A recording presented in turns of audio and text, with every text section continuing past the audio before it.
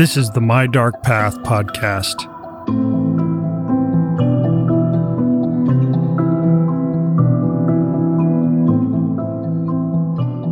I wasn't expecting that my first exposure to the paranormal would occur in a hotel gym at 6 o'clock in the morning in Taipei, Taiwan. I'd just arrived the evening before, and my morning had started in a typical fashion, typical at least when one is on the opposite side of the world and 6 a.m. still feels like 4 p.m. at home. While exercise is my preferred way of dealing with jet lag, a treadmill and jet lag can be a dangerous combination. So as I slowly warmed up, I was texting with one of my brothers. We were confirming that we'd still meet in Tokyo later that week. It was all routine, the chatter on a family text thread that can fill up screen after screen with only a minimal exchange of real information. But my brother, who's lived in Asia for the last 20 years, asked me where I was staying, and I told him I was at the Taipei Hyatt. There was a pause in his response, followed by a simple question, quote, "Did I ever tell you about my ghost story when I stayed there?" End quote. Now, there's not much that genuinely creeps me out, but the question suddenly and unaccountably made me shiver. He hadn't told me the story, but as if to clarify that he wasn't just goofing around, he asked, quote, "Did you know that that hotel is haunted?" End quote. I'd never heard of the hotel as having this reputation. In fact, it was just the location where our physician advisory board meeting was being held, and I was staying for a couple days. But my surprise grew as I Googled Haunted Taipei Hyatt, and there it was, listed in multiple travel articles as one of the most haunted hotels in the world. But as he told me the story of his stay, of an experience that actually compelled him to check out of the hotel in the middle of the night, my sense of surprise evolved into dread, because I realized that my brother and I had unknowingly shared almost the same ghostly experience. I'd written off the events in my hotel room as the contrivances of a travel-weary brain, but now the memories of the night before came rushing back. There, on the treadmill in the morning sun in Taipei, I realized I had seen a ghost.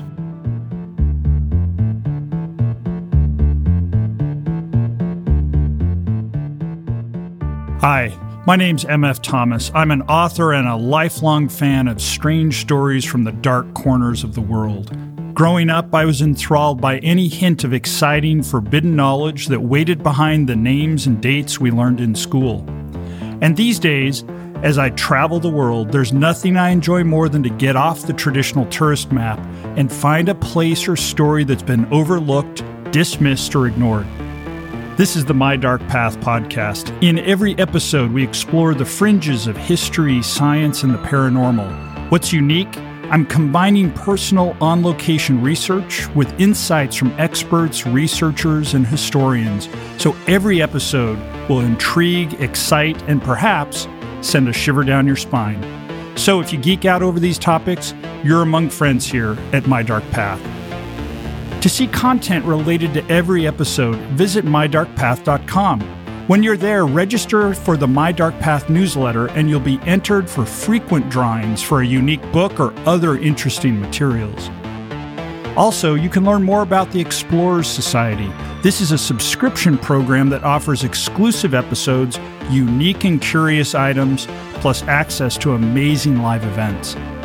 So let's get started with episode 3. The Haunted Taipei Hyatt.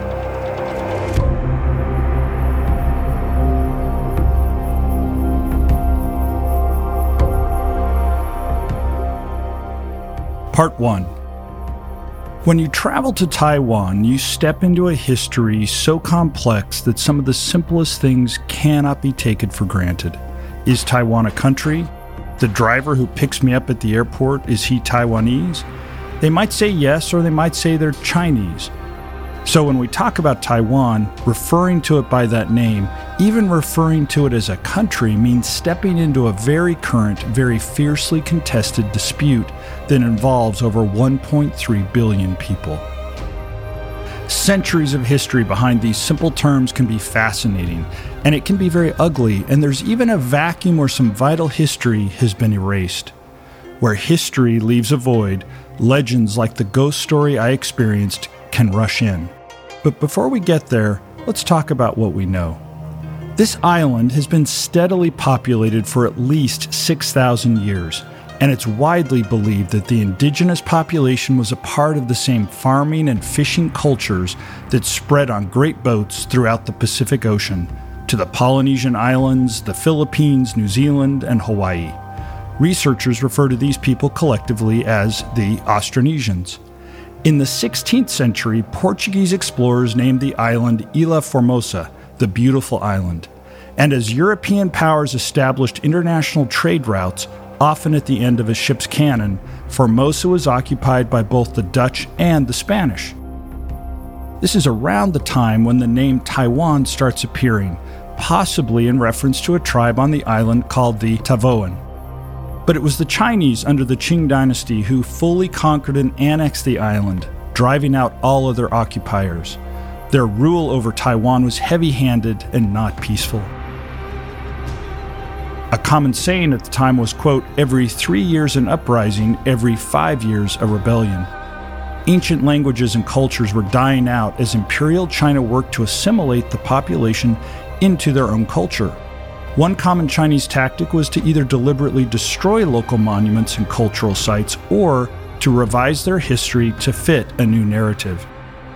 There are even references which suggest that as the capital city of Taipei took shape, several ancient tombs in the region were leveled. These tombs could have held members of ancient tribes or older Chinese migrants. We just don't know. But let's remember these destroyed tombs for later.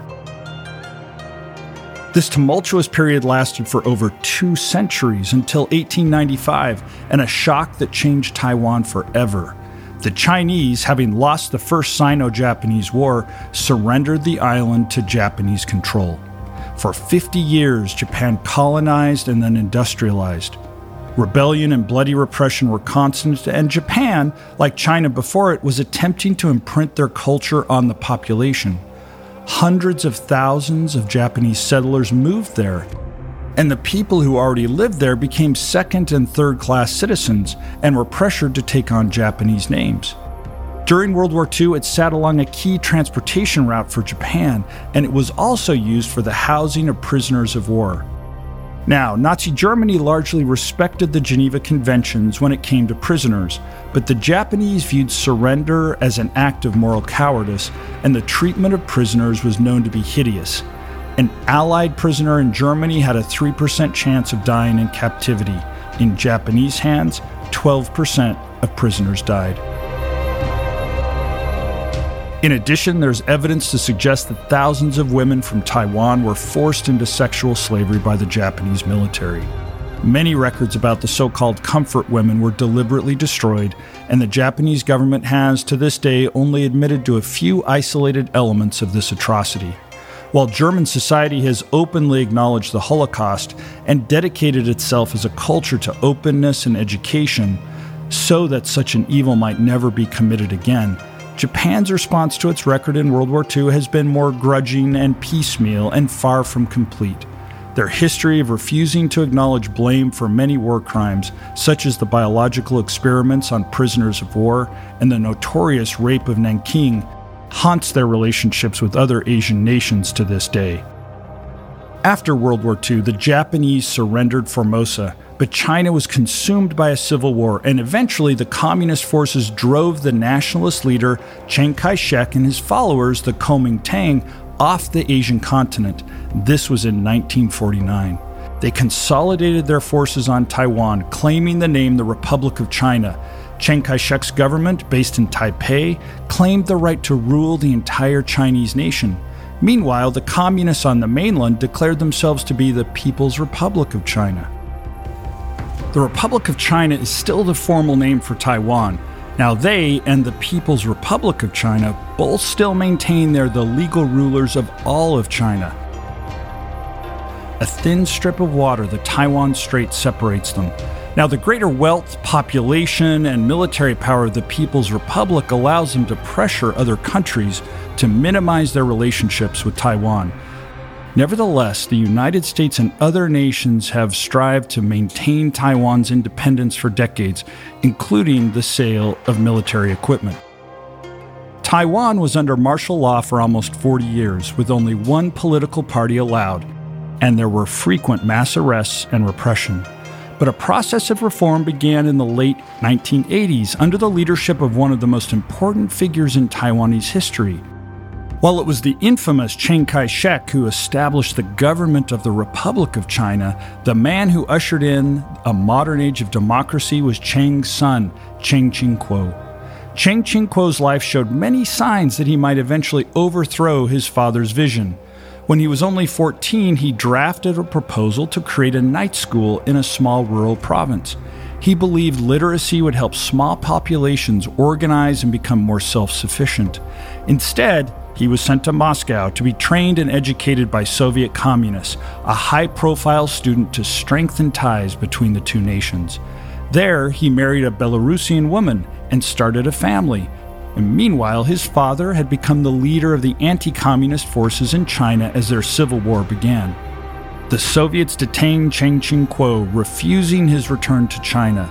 Chiang Kai-shek was offered a prisoner exchange to get his son back. Instead, he wrote in his journal, quote, "I would rather have no offspring than to sacrifice our nation's interest," end quote. Finally, after 12 years in the Soviet Union, Chiang Ching-kuo was allowed to leave. His father gave him responsibilities befitting a future leader. The younger Chiang continued finding ways to empower the less fortunate. He banned prostitution in his prefecture and gave women factory jobs.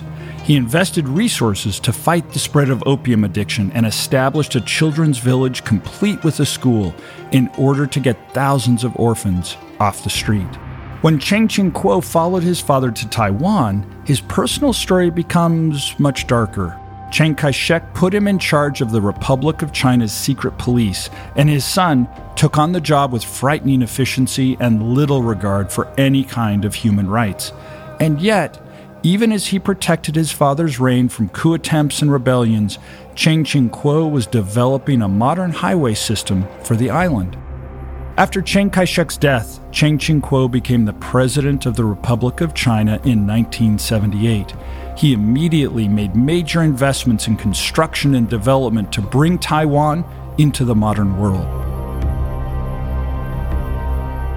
It set loose an economic boom called the Taiwan Miracle. He loosened travel restrictions so that people on the island could visit family members on mainland China.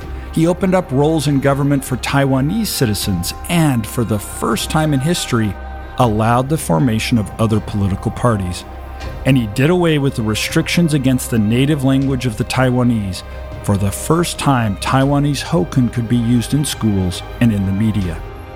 When Chiang Ching-kuo passed away in 1988, he had laid the groundwork for a new nation, one with a greater sense of a shared history of the people that lived there. After centuries of subjugation and exploitation by conquerors, there's a pause in the suffering. People can draw on a unique culture that incorporates all the influences that have touched them along the way: Austronesian, Chinese, Japanese, and more. There's now a park in Taipei called 228 Peace Memorial Park. It's there to acknowledge an atrocity Chiang Kai-shek's government long denied, a mass killing of thousands of civilians during an uprising in 1947. It's known as the February 28th Massacre, and the government finally acknowledged and formally apologized for it in the new era of democracy and education initiated by Chiang Ching-kuo. The park has something that I think best underlies Taiwan's commitment to a more peaceful future. It's a sculpture called 228 Memorial Monument. A powerful, graceful spire rises up out of rough, dark cubes. It was designed by a Taiwanese dissident named Cheng Su-sai. When he submitted his winning design, he was in prison, as he had been several times over the years. His first prison sentence came in 1971 after he and other dissidents tried to assassinate Chiang Ching-kuo. A nation that would dedicate an honored public space to a statement of peace made by a political dissident is one that respects just how much peace is worth striving for. And from this park, you can see the luxurious modern Taipei Hyatt. Now, I haven't forgotten we came here to talk about a hotel with a reputation for hauntings. But now that we've taken the long journey to Taiwan and better understand what's come before, let's talk about how a luxurious international hotel from a prestigious American brand ended up in the capital city of Taipei.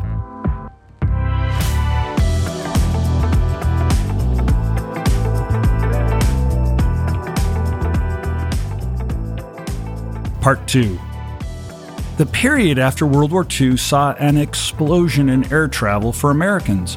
The aircraft manufacturers who'd built cutting-edge bombers and military aircraft were now connecting the world with long-range jet-powered airplanes. In the 1950s, people with the means to take recreational trips using these fast new airplanes were known as the jet set. These new travelers, who flocked to major world cities, were opening a booming new market: the need for hotels conveniently located near major airports.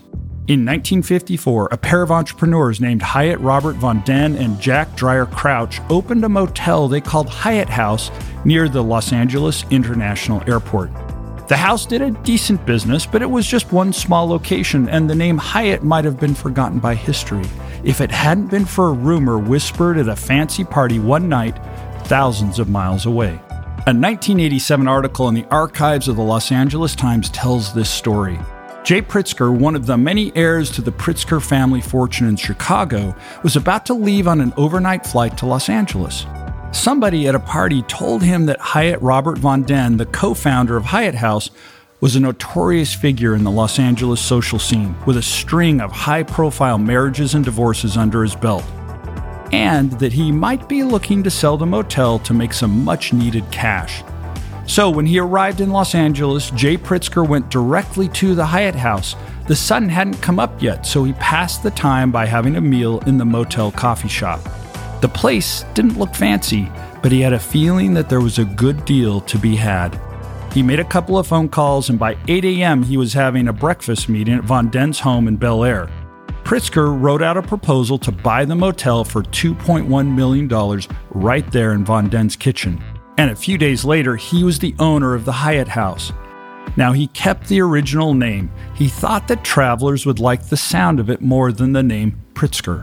In mid-20th century America, with people traveling more than ever by both plane and on the new federal highway system, a familiar brand could bring comfort in a strange place, whether it was the golden arches of McDonald's or the highway sign poetry of Burma Shave.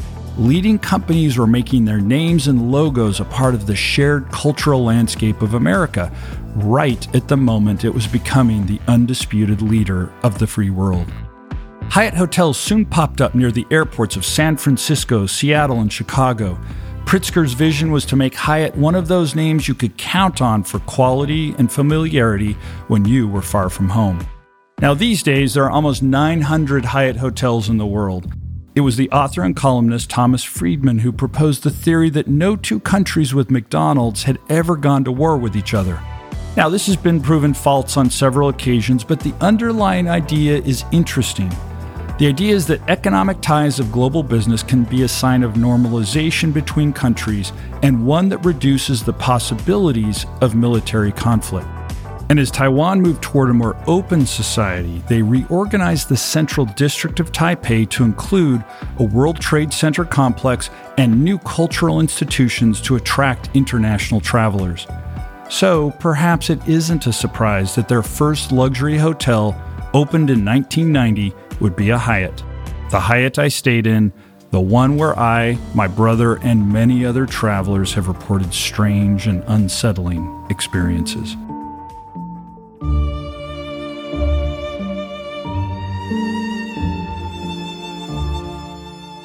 Part 3.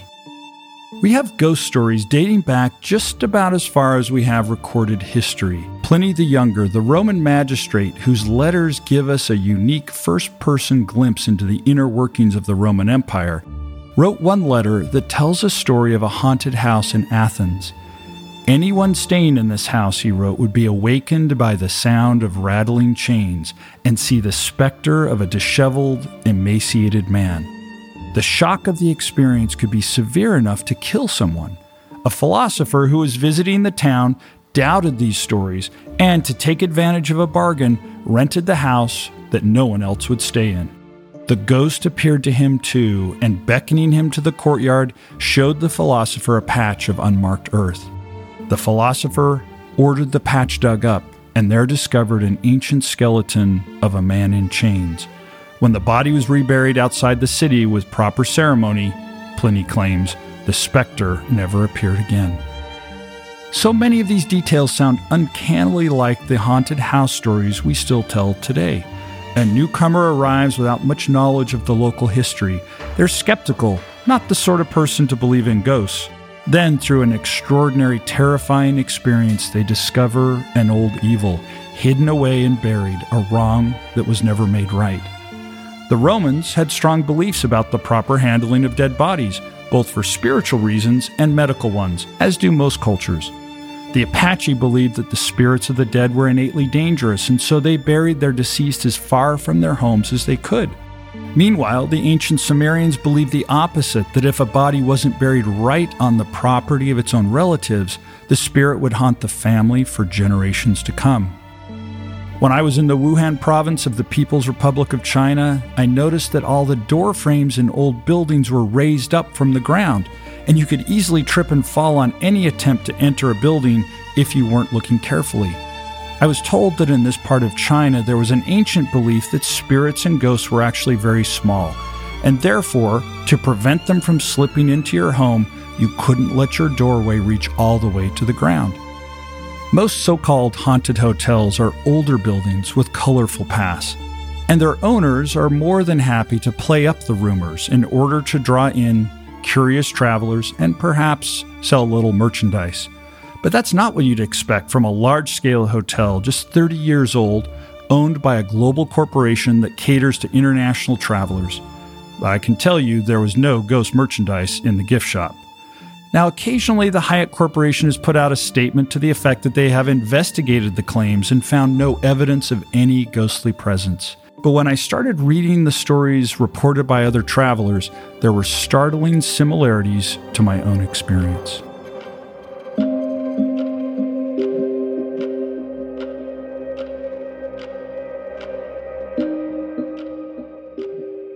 Part 4.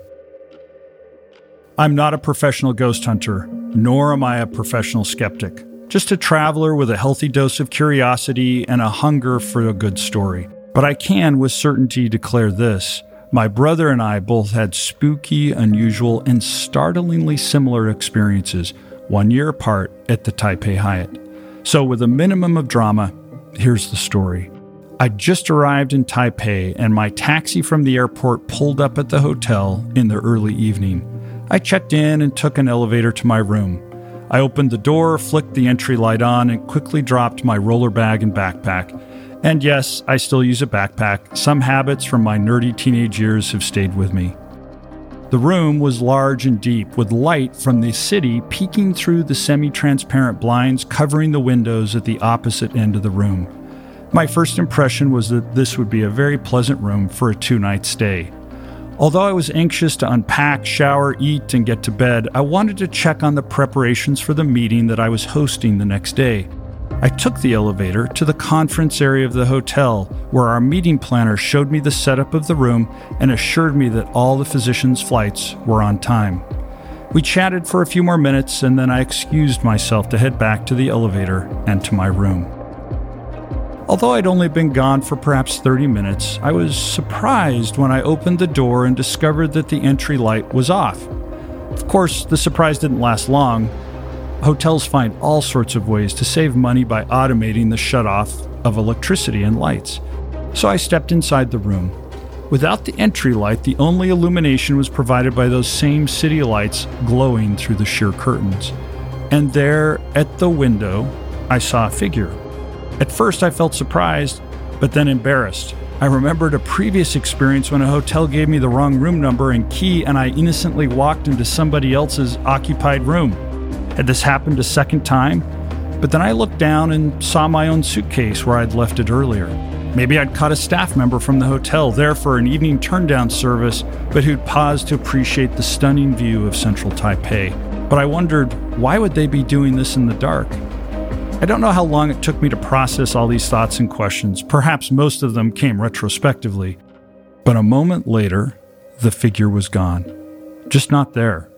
Another surprise, perhaps as strange as the first. Was it a trick of the light? I remember laughing as I thought of the line from A Christmas Carol by Charles Dickens. Was this just a bit of undigested beef? That's what Scrooge had suggested to rationalize away his meeting with the spectral Jacob Marley. But at this point, I was too jet-lagged, and I had zero reason to think that it was anything more than the light in the curtains tricking my mind. Like the famous image that seems to show a face on the surface of Mars, our brains sometimes see things they're accustomed to seeing, whether they truly exist or not. So I turned the lights on, hoisted the suitcase onto the bed, ordered room service, and started a shower. And less than an hour later, the moment the last taste of chicken was spooned from the bowl, I was in my bed with the lights out. I double-checked my phone to make sure the alarm was set so I'd make my meeting the next morning, and then I was asleep. I don't know how long I slept, but I remember the sensation of someone sitting down on the edge of the bed. We all know that comforting feeling when, as a child, a parent sits on your bed momentarily, perhaps placing a cool hand on your forehead if you've been sick. We recognize the signals of weight shifting and blankets being pulled away slightly. This is what stirred me from my sleep. I didn't know what time it was, but I was suddenly very sure that something was sitting on the edge of the bed. I felt like I was being watched. And instead of the comforting parent checking on you at your bedside, this felt more like an angry parent staring at you because they'd just discovered you'd wrecked the car. I felt that rush of fear and anxiety. But I wasn't a teenager and there was no wrecked car. But even with my eyes closed, I felt the presence there, evaluating me. I opened my eyes. I was lying on my back. The room was pitch black. I'd pulled the blinds closed to sleep. The presence was there, expectant, and then, suddenly, it wasn't. I flipped on the bedside light. There was nothing on the bed, and for a second time that night, I'd experienced something intense and unusual, but ultimately fleeting. I dismissed it again. Exhaustion, jet lag, too soft to bed, lots of things that can make the first night in a foreign land uncomfortable. It was easy to dismiss. I had work to do and therefore I needed my sleep, so back to sleep I went. It was only the next morning on the treadmill I told you about that my brother shared his experiences. He'd stayed 2 nights in the Taipei Hyatt. On the first, a strange presence had jolted him out of sleep. And then on the second, he'd seen something waiting in his room in the dark, the shape outlined by the light from the windows. After 2 nights of these lurking, shadowy sensations, he didn't stay the rest of his trip. He packed up and checked out and found another hotel in Taipei. And he'd never told me about this until now when I was in the same hotel, having just experienced something startlingly similar. It was no longer so easy for me to dismiss what I'd experienced, especially after I started Googling and learned that others had reported their own sinister and unsettling experiences at the Hyatt. Now, as to the mystery of why this hotel might be haunted, most of the speculation is centered around what sat on the land before it was built. We know it was a warehouse and that it was used by the Japanese military in World War II. One theory is that it must have been the site of some atrocity, a secret mass murder of POWs perhaps. Official records established that the warehouse was used by the Japanese for storing munitions, and later the Republic of China used it to make and store fireworks. Surviving family members of people who worked in the warehouse corroborate all of this. Though I've mentioned that the Japanese have obscured some historical records, copious notes do survive about their network of POW camps on Taiwan, and these records do not indicate that the warehouse was used as a part of the network. This raises the question, does there need to be a reason in order for it to be a legitimate haunting? Just what are the ingredients of a ghost story that make it memorable to us, that make it something we want to tell our friends despite the worry that it will make us look superstitious or gullible? Why does the why of a haunting matter?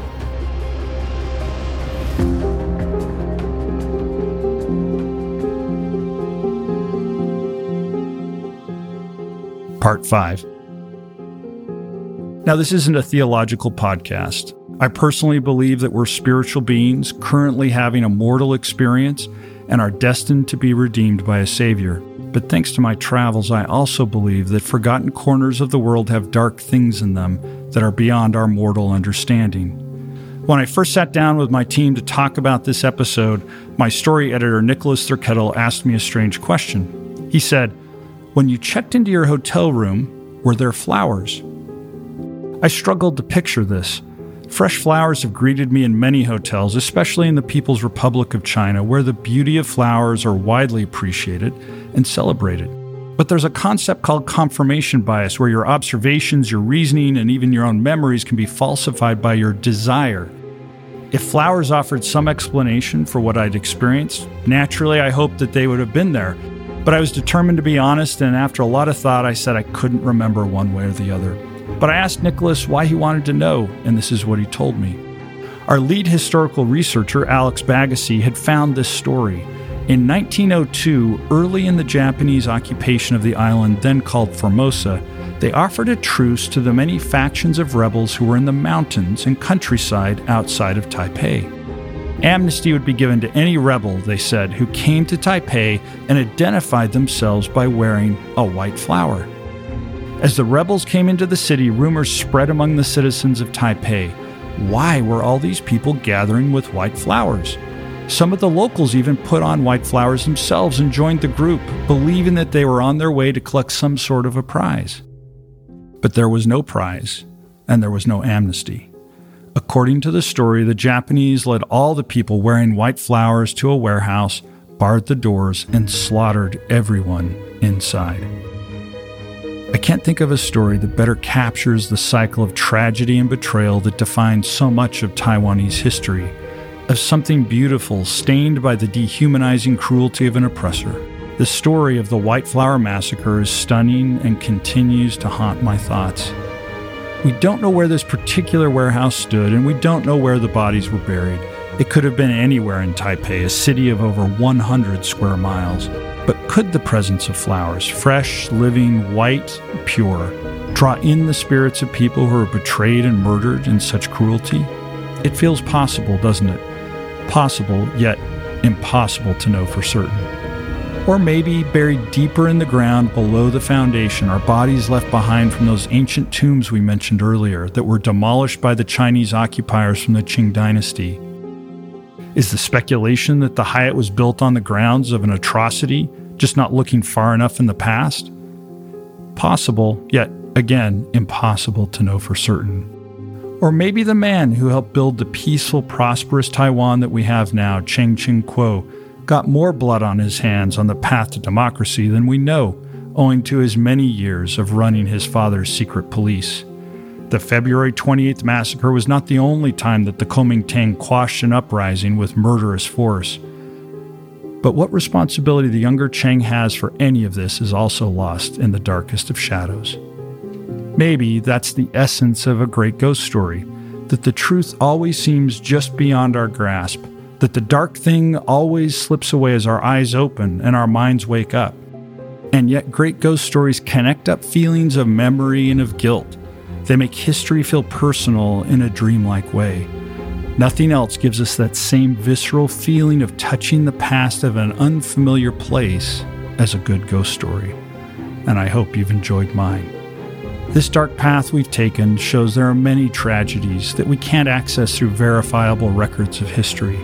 In this case, the only memory of them is in the ancient soil of Taipei on the beautiful island, where a traveler from anywhere might come and be haunted by the sense that there is more here than meets the eye.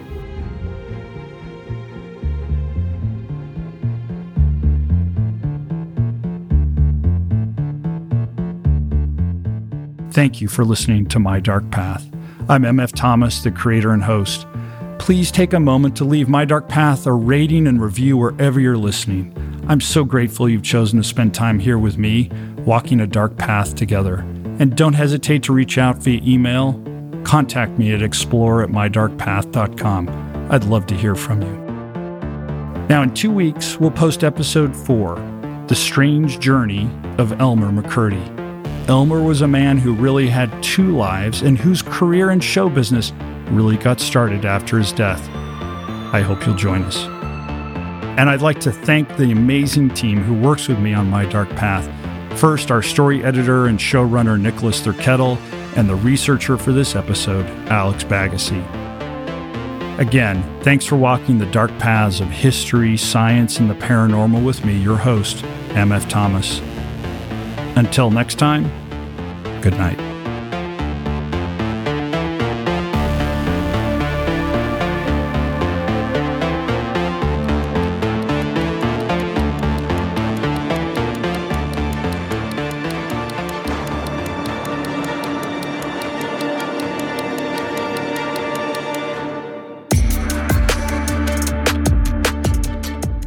After this, there is no turning back.